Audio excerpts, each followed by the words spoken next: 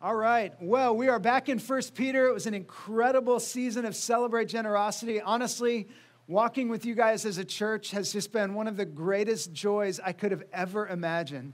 And the season of Celebrate Generosity for me is one that's just, it is pure celebration.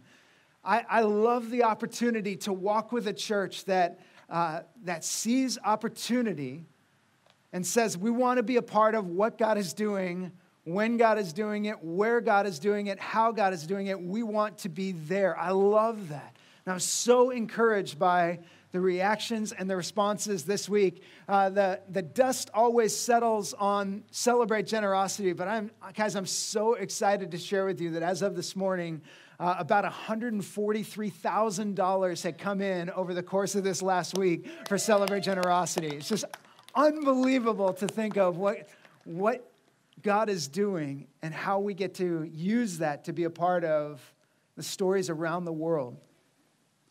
I hope you took time to watch the videos. Honestly, we're going to leave celebrategenerosity.com up for a while because we want you to go and watch those videos. We want you to see the things that the money is going to. So when all the dust settles and we get to tell you exactly how much goes to each place, you know exactly what's happening, like where that money is going and why it's so important that we get to be a part of that. So take some time and check those things out. They will be up there if you haven't seen them already. Celebrategenerosity.com. We've got great interviews and great opportunities to connect. We're moving back into 1 Peter. Now, I just want to give you a little bit of context for why we are in 1 Peter and what's been said up to this point. So we spent 2020 looking into this concept of being exiles.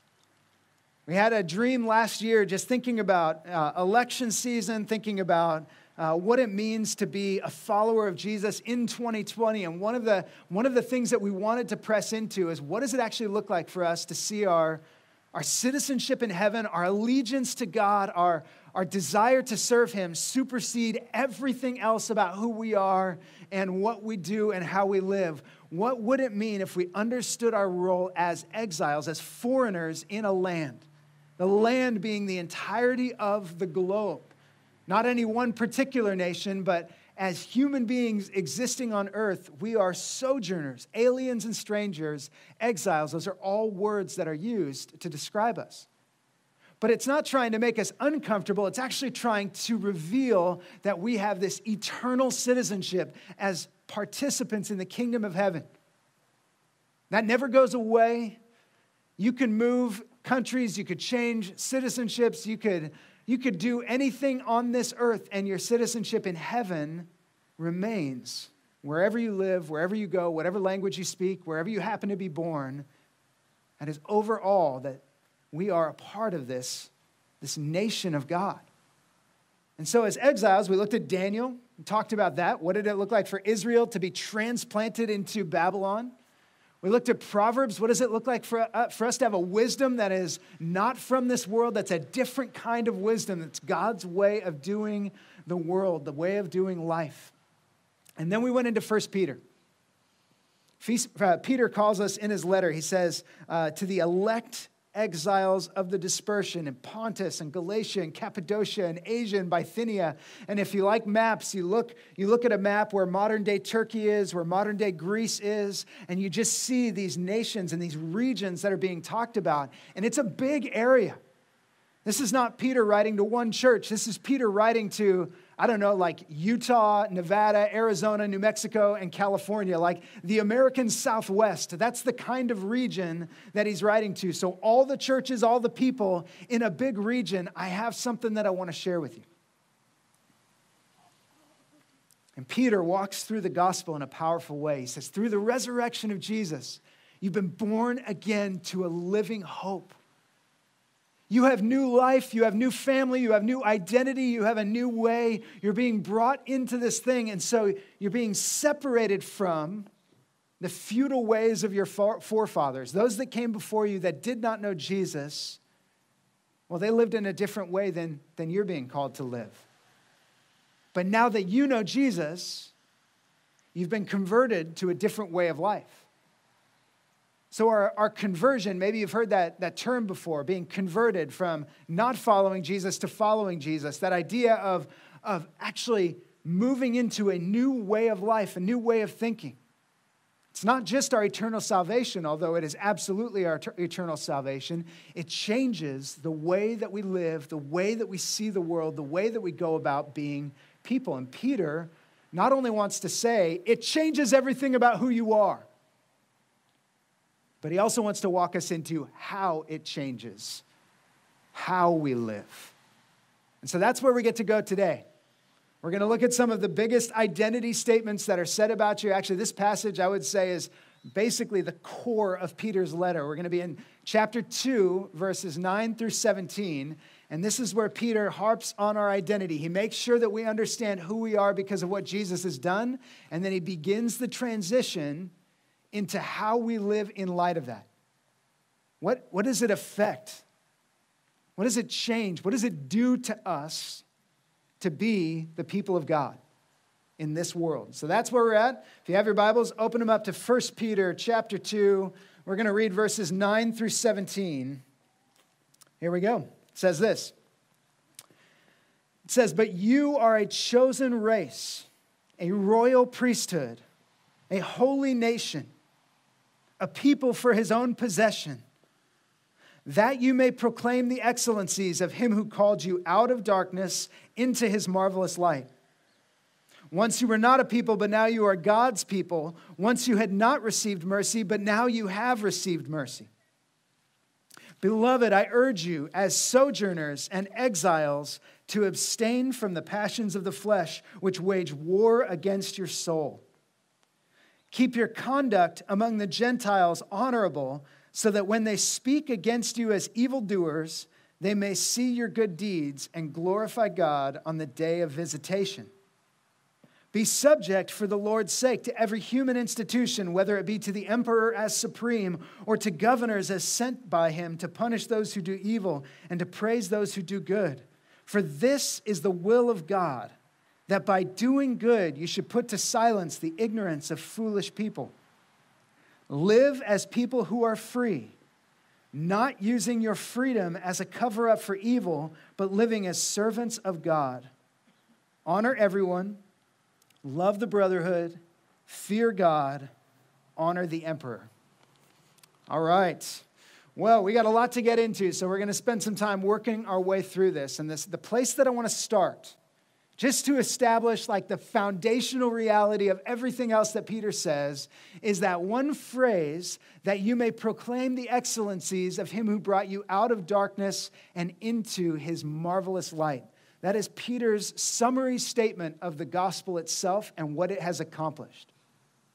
You were in darkness, and Jesus delivered you or brought you out of darkness and into light. So now, if you're a follower of Jesus, you stand in the light. Do you want to be in the light? I want to be in the light. That's just for those of you 90s kids that want to be in the light. All right, thanks, Steve. Appreciate it. Here's the thing about the light of Jesus. It's this picture of a world around us that is in darkness. John chapter 1 describes the darkness. And the light enters the darkness, and it overcomes, or the darkness has not overcome it. Jesus enters the world, and it's like a pinprick of light, and then it tears open the darkness, and the darkness does not overcome the light. Everywhere Jesus goes, he brings the light of the world, and he's illuminating what it means to be human, what it means to have eternal life, what it means to know God, the creator of all things. And you have been delivered out of darkness and into light. Paul says something similar in Colossians chapter 1. He kind of says it in his language. He says this in chapter 1, verse 13 and 14. He says, "He has delivered us from the domain of darkness and transferred us to the kingdom of his beloved Son, in whom we have redemption, the forgiveness of sins." And I bring that up because there's this past tense reality to it. When we testify to what Jesus has done, we say, "Oh, I was in darkness. Oh, I was blind. Oh, I was dead in my trespasses and sins. Oh, I was absolutely under the domain of darkness. But God, being rich in mercy, has made me alive together with Jesus Christ. But I've been brought into his marvelous light. And that is absolutely core to our understanding of the gospel. I was, fill in the blank, all of those things that have been said in the scriptures, but now I am. And then there's this new reality that we live in. It's important for us to hold on to that, to anchor ourselves in that, to know that that is true, because there are times that we start to waver. There are times that we start to doubt. There are times that we start to struggle. And Peter wants to make sure you know that everything that needed to be done to take you out of darkness and place you in the light, it has been done. So when you place your faith in Jesus, finished, complete, done, over. You were in darkness and now you are in light. So that's at the core of what Peter's saying, this gospel reality. And now he wants to go in and he wants to talk about who you are. And keep in mind, the people that Peter's writing to, most of them would be Gentiles. Most of them would be kind of Roman dispersion citizens. There are some Jews mixed in, but this is like the body of Christ, Jew and Gentile, scattered throughout the Roman Empire. And he's writing to them, and he says some pretty astounding things. Let's take a look at these identity statements that Peter makes. In verse 9, he says, "But you are a chosen race, a royal priesthood, a holy nation, a people for his own possession." And then in verse 10, he says, "You were not a people, but now you're God's people." And then he says, "You had not received mercy, but now you have received mercy." Those are 6 identity statements that he makes about you. I'm going to say them again. You're a chosen race. You're a royal priesthood. You're a holy nation. You're a people for his own possession. You are God's people, and you are mercy people. You've received mercy. Now, I want to take you real quickly to another passage in the scriptures. This is in Exodus chapter 19. Exodus chapter 19 is God's identity statement to Israel at Mount Sinai. He says, "Now therefore, if you will indeed obey my voice and keep my covenant, you shall be my treasured possession among all peoples, for all the earth is mine, and you shall be to me a kingdom of priests and a holy nation." The language there is extremely similar. What Yahweh says to Israel in Exodus 19 and what Peter says to all y'all in 1 Peter chapter 2, they are extremely similar. Now, Israel and new believers had kind of some different contexts, especially if they were Gentiles that came into it. So if you're from Israel, your whole world is Yahweh. Yahweh is over all and through all and in all. He dictates your morality. He dictates the framework of your kingdom. You are a chosen people through the family of Abraham. They considered themselves a giant family because their forefathers were Abraham, Isaac, Jacob, and the 12 tribes of Israel. And so they knew what tribe they were from. There was an element of, I know which family group I'm in. I am one of the brothers and sisters of Israel. There was this sense of family. And so that was the entire context of Judaism, is that it's brought into this cohesive system. And so then you have these outsiders. They're starting to come to faith in Jesus. People like Cornelius in the book of Acts. And these people who have no Jewish background, but they start to find interest in Jesus and they believe that he's the Messiah. And ultimately, the apostles realize, oh yeah, this is what Jesus said when he said, "You will be my witnesses in Jerusalem and Judea and Samaria and to the ends of the earth," out beyond our borders and our people group. And when Jesus told them, "Go into all nations and make disciples," he was telling them, I want you to expand my family beyond the borders of Israel, and I want all people to experience my grace, and I want them to know my name. And so when you baptize them in the name of the Father, the Son, and the Holy Spirit, you're baptizing them into the family of God. That's what Jesus instructed his apostles to do. And so now Peter is writing this letter to people, to you and to me. And he's saying this, saying everything that was true about Israel as God's chosen people, is true about you. You are a chosen race. You are a part of the family of God. When you think of that word race in this context, that people group, that ethnos, I want you to think of the idea of Jew and Gentile. That was kind of the two major breakdowns, for at least for the Jewish audience within the Roman Empire. They had a ton of different races, a ton of different people groups represented, because Rome just continued to permeate the earth and they would overtake nation states. And so they had tons of skin colors in Rome. They had tons of people from lots of places that were under the Roman authority. And Peter's writing and he says, you, followers of Jesus, regardless of your skin color, you are a chosen race. Regardless of your heritage, you are one family under God. It says you are holy nation. I skipped over royal priesthood. You're a royal priesthood. Think of being a priest, and Israel is called a priestly nation. That's kind of the idea of Exodus 19, is that they would be this kingdom of priests. I want you to represent my name to the world. That's what God is saying when he calls them a kingdom of priests. You're going to be my priests to the world. You're going to stand in the gap between the world and me. All of Israel is a priesthood. I know that within Israel there were priests. That's not what God was talking about in Exodus 19. In Exodus 19, he was telling Israel, all of you are my priesthood. You represent me to the world. And now Peter is saying that to all followers of Jesus. You represent me to the world. You are my name bearers to the world. You're a royal priesthood. You're a holy nation. Okay, Israel was God's nation. They were his people. It had borders and boundaries. It had government. It had laws to operate under. There was a sense of a theocracy where Israel was under this divine instruction that God would instruct the kings through the prophets, and he would carry out his will when those kings and those prophets were in obedience to him. They would carry out his will.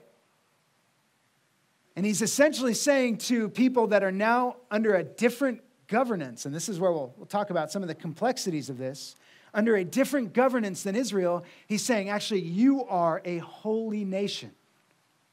So I want you to think about this for just a second.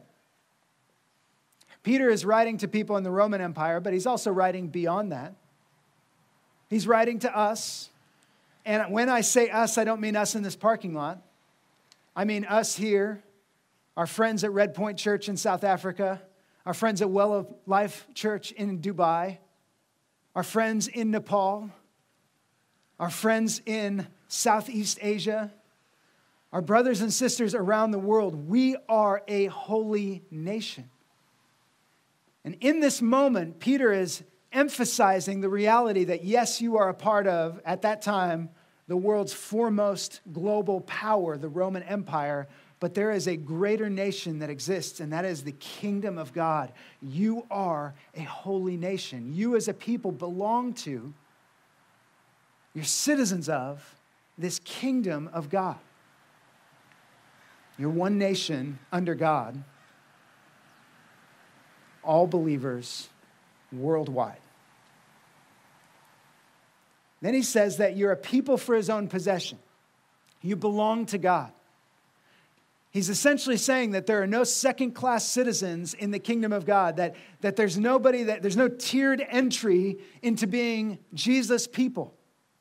So if you were Jewish and a Christian, you were not an accelerated Christian than a Gentile Christian. He's saying, look, you are a people for God's own possession. Whether you are a Jew or a Gentile, if you follow Jesus, you are his people, period. This is the chosen people of God, are those that put their faith in Jesus. He continues on and he says, you were not a people, but now you are God's people. You had not received mercy, but now you have received mercy. Again, with the past tense. The defining reality of who you are is mercy people.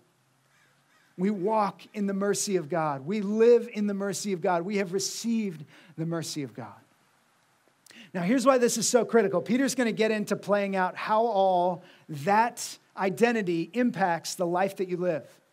And he's going to start by picking 3 extremely tense situations that believers in that day might find themselves in, and he's going to play out what it looks like to follow Jesus in those circumstances. First, he's going to go to being a part of a government that is not led by God. Okay, so that's where he's going to start. It's with a government. Then he's going to go to a master-slave relationship, and he's going to talk to the slaves in a master-slave relationship, in particular, an ungodly and unjust slave owner or master. And then he's going to go and he's going to talk to the wives of unbelieving husbands, women who were a part of a marriage relationship with a husband that did not know Jesus. He's going to talk specifically to them. So what he's doing is he's saying, you ever do an even when statement if you're a business owner and you're talking about your core values, and these core values, they're core to us even when we're pushed to the edges of what it means to be who we are. That's what Peter is doing in this particular statement. He's saying this is who we are even when we have a government like the one that we have. This is who we are even when we're slaves in an unjust relationship with a slave owner. This is who we are even when we are wives and we have an unbelieving husband who may treat us not like a faithful follower of Jesus. He pushes us to the edge to try and stretch our understanding of what it means to be faithful followers of Jesus. So let's kind of look at those particular situations and talk about them. So, the to-dos of being a follower of Jesus. He says, I urge you as sojourners and exiles, this is verse 11, to abstain from the passions of the flesh, which wage war against your soul. So the starting point that Peter wants you to operate on is there are going to be desires in you. And those desires, they actually come from a sinful place. There's part of this kind of like residue of being a part of the world. The flesh is oftentimes what the scriptures call it, and it's going to desire something in you. And part of our job as followers of Jesus is to let Jesus win over the desires of the flesh. And so he says, I urge you to abstain from the desires of the flesh, or the passions of the flesh, which wage war against your soul. He says, keep your conduct among the Gentiles honorable. Just so you understand, Gentiles in this context is actually not Jew Gentiles. This would be his way of talking about unbelievers. He just still uses that language. So when an unbeliever sees you, Peter's desire is that your conduct, your behavior would be honorable. So that when they speak against you as evildoers, okay, so this is the reality, is that an unbeliever is going to look at the behavior of a believer and call us out for doing evil. But when they do that, Peter says, I want your conduct to be honorable. And so when they speak against you, then they see your good deeds and glorify God on the day of visitation. Peter's ultimate desire is that we would live in such a way that it absolutely silences the accusations of those that don't know Jesus against the way that we live. The highest integrity, the highest purity, the highest honor, the highest honesty, the highest generosity. Peter's actually trying to raise the virtue level of followers of Jesus so that those in the unbelieving world would have to look at us and just say, okay, there's a difference there. There's something going on that we can't explain. They live differently even when we speak evil against them and call them out for being evildoers. Jesus says something similar, and Peter is kind of riffing off of Jesus. If you read through 1 Peter and then you read through the Gospels, you realize that much of what Peter writes is riffing off of things that Jesus said. He's just basically commenting. Jesus said in Matthew 5:16, let your light shine before men that they might see your good works and praise your Father in heaven. He wanted us to live outwardly faithful lives so that when people look at us, they praise God because they see us. Now, here's where Peter gets very specific. He says this in verse 13. Be subject for the Lord's sake to every human institution, whether it be to the emperor as supreme or to governors as sent by him to punish those who do evil and to praise those who do good. For this is the will of God, that by doing good you should put to silence the ignorance of foolish people. Now, this passage has got a lot of play in the last 4 months. a lot of people are talking about, what do we do with what Peter just said? And the reality is, there was a different government in place in Rome than there is here. As part of the nature of the world that we're in is that the Bible's written into a context, but it also has this ability to speak into other contexts. Otherwise, we would look at this as a historical document, not as living and active and sharper than any two-edged sword. And so Peter writes, and he says, I want you to be subject to every human institution, whether it be the emperor. He actually expands beyond Rome specific. So at the time of writing, if the dating is correct, when people look at this and put it in the 60s, Nero was the emperor. He had not yet started his wild persecution of believers where he starts burning them at the stake and he starts putting them in the arena for the lions to devour. It's not at that point yet, but it will be in about 10 years where believers are killed for sport. And Peter understands the world that they're in. Persecution has begun. It has started to take shape, but it hasn't reached its kind of like peak in the Roman Empire yet. But he's writing to his people and he's saying, look, I want you to be subject to every human institution. What's the alternative? The alternative is to be rebellious to every human institution. And ultimately, what Peter's doing is he's trying to help us understand that we now, as followers of Jesus, this is why he started with everything else.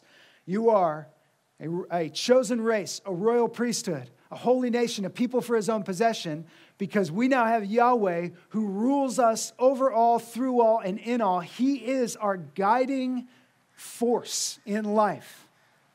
And what that has done is that has now freed us up to do citizenship in the world in a different way. We are released from the bondage to this world. So Peter writes and he says, you can actually be subject to the governing authorities because you have Yahweh, you have the eternal kingdom that is done and finished, and now you can operate here and now in a missionary context. You can operate here and now as somebody whose entire objective is to demonstrate the power and the goodness of who God is. And he says, here's how you're going to do this. You're going to be subject for the Lord's sake to every human institution. Now that question of what does it mean to be subject is a huge question mark. So just to get extremely practical, in the United States of America, in the democracy that we live in, you can be subject to the governing authorities and you can still disagree with them. That's actually part of how it's all written together, that there's the dialogue, there's the interaction, there's the way of going about things that we don't all have to fall in line. It's not a dictatorship. We have freedom to vote differently. And we have freedom to speak out differently. That's part of what's been given to us in the framework of this nation. So what Peter was writing into actually has a bit of a different context than where we're at. So does that mean that we don't have to follow what Peter says? Oh, well, America is different than Rome. But actually what Peter is writing to goes way beyond any specific government. I want you to be subject for the Lord's sake to every human institution. In other words, you're not just being subject for the sake of being good citizens. You're being subject so that you can represent the Lord exceptionally well. Meaning, I want you to go into your life in whatever nation you are in, whether that is Iran or North Korea or Iraq or South Africa or the United States of America or Canada or Mexico or Costa Rica, wherever it is that you live, I want you to be defined by your faithfulness to God, and that can be expressed as being a good citizen of that nation. Being a diligent citizen of that nation.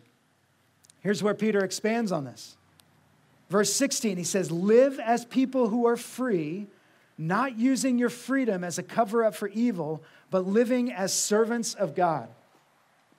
Essentially, what Peter was getting at is the temptation exists, and this is where he says, abstain from the passions of the flesh. The desire is there to see God not only on his heavenly throne, but on a physical earthly throne. We saw Israel battle with this when they were wrestling with the Messiah. We want Jesus to be crowned king and to overthrow Rome and get them out of Israel. There's a desire to overthrow, and Peter is calling on believers to say, that's not our game. That's not the ultimate outcome that we're going for. We are not trying to institute some government here on earth that will rule in God's name. That's not the objective as followers of Jesus. The objective as followers of Jesus is to proclaim his name, proclaim the excellencies of him who brought us out of darkness and into light, regardless of the governing context that we're in. And you have been set free to do that. You, as a follower of Jesus, are free to live boldly in the name of Jesus in any governing context. And part of how you would exemplify your faithfulness to Jesus actually has to do with being a good citizen. Okay, we're going to keep going, and then we'll kind of close out on this. Peter finishes off this section, and he says in verse 17, he says, honor everyone, love the brotherhood, fear God, honor the emperor. That's real rain. When you start to hear it patter, this is the rainstorm that we've all been waiting for. So, Kyle, you were wrong before, and you're correct now. It's raining. Thank you. I appreciate your repentance. As Peter writes, and he says, honor everyone, fear God, love the brotherhood, honor the emperor. He's trying to communicate, in summary, here's what you've been set free to do. If you're going to go about being subject, one of the things that's going to define your subjection to the governing authorities is the honor that you are going to display for everyone. This is if you're looking for an anchor as an American citizen, here's a great place to go. It's like, yes, we have freedom to disagree. We can speak our voice. We can vote. We can do all of those things. And here is the tone and tenor that it must live in if we're going to bring Jesus into the conversation, and that is to do it with honor. To honor everyone is core to expressing faithfulness as followers of Jesus in the world that we're in. So when given the right to disagree, like we are given in the United States of America, we are not given the right to dishonor.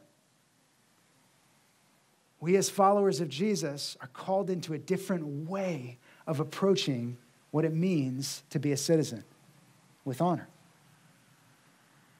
Then Peter says, love the brotherhood.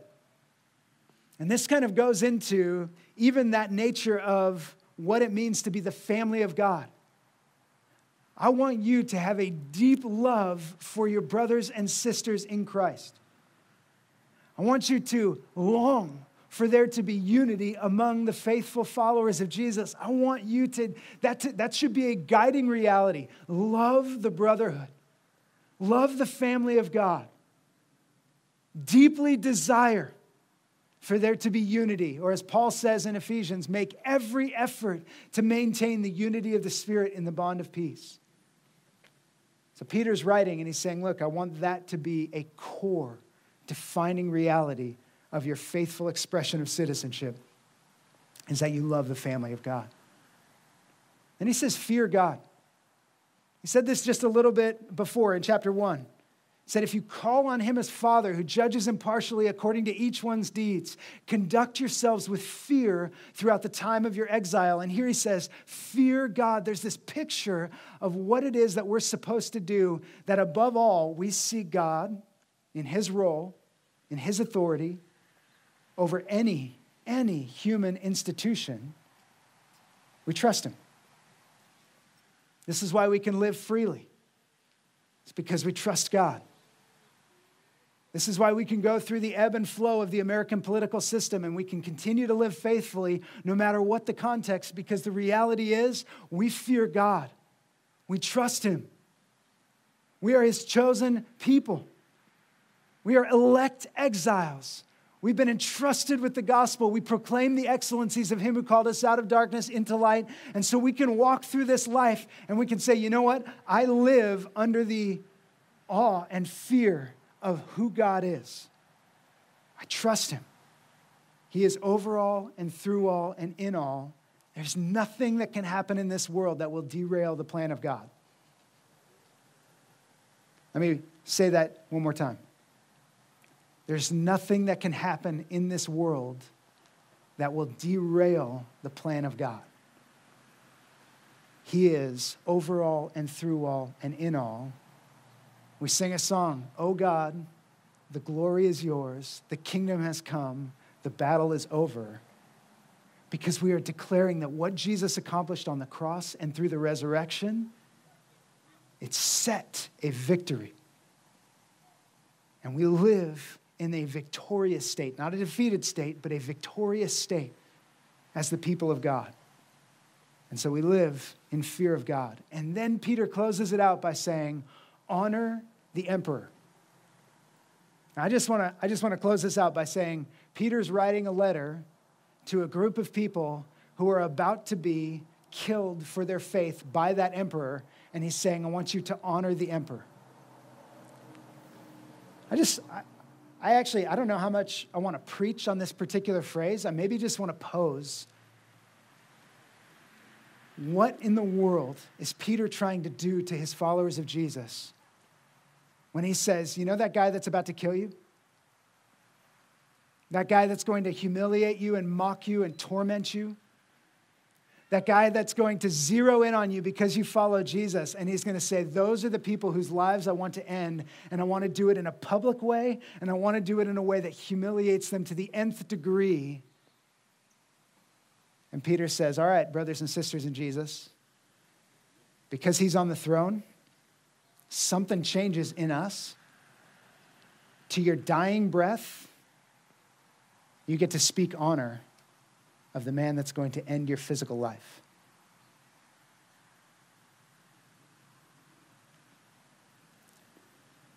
I just want to make sure that we hear God's way is different than the passions of our flesh.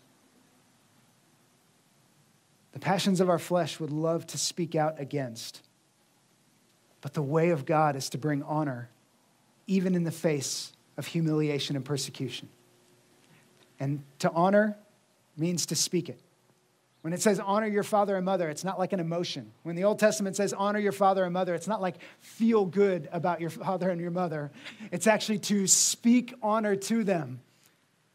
It's to manifest honor in some way, even to the point of financial support, but that's not where we're necessarily going here. It's talking about actually speaking honor over your parents. That's honor your father and mother. And this is saying honor your emperor. Speak honor about him, even in the face of the worst of the worst of the worst. So what Peter's saying this week, what he's going to say next week, my dad will be preaching the next section about the master-slave relationship, and then I'll be back on November 8th to preach in the husband-wife relationship. And in each of those contexts, Peter stretches to the very edge of what's comfortable and says, I want it to be godly, even at the edges of the most uncomfortable situations that we know about. And that's where the rubber meets the road of being a follower of Jesus. If you are a chosen race, a royal priesthood, a holy nation, a people for his own possession, something changes about how you interact with the world. You're set free, but you don't use your freedom as a cover-up for evil. You use it to say, how can I serve my God and my King and walk in honor and love in the world that I have been placed in? Whatever world that is. Being a follower of Jesus is supposed to actually shape you into a faithful and diligent citizen of whatever nation you are in, because you are a part of a greater nation that needs to represent everywhere it goes. That's what Peter's calling us to. This is a massive, massive invitation. So what I want to do is I want to pray for us. We're going to respond. When we preach the word of God, we respond with singing, we respond with praying, we respond with giving, and we respond with communion. And so I want to actually pray for us to respond. And even as we go into these things, the words that we sing, the things that we pray for, even giving, it's this sense of allegiance. It's a sense of, God, I give you.